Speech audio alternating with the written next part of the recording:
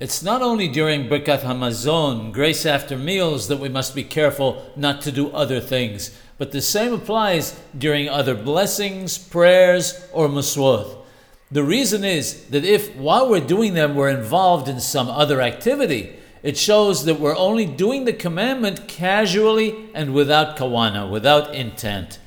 In fact, one must not even study words of Torah at this time or do some other muswa, because one negates the other. However, in a case where there wouldn't be enough time to do the other muswa, and one is able to do the two together, one may rely on the opinion that permits it in such a case.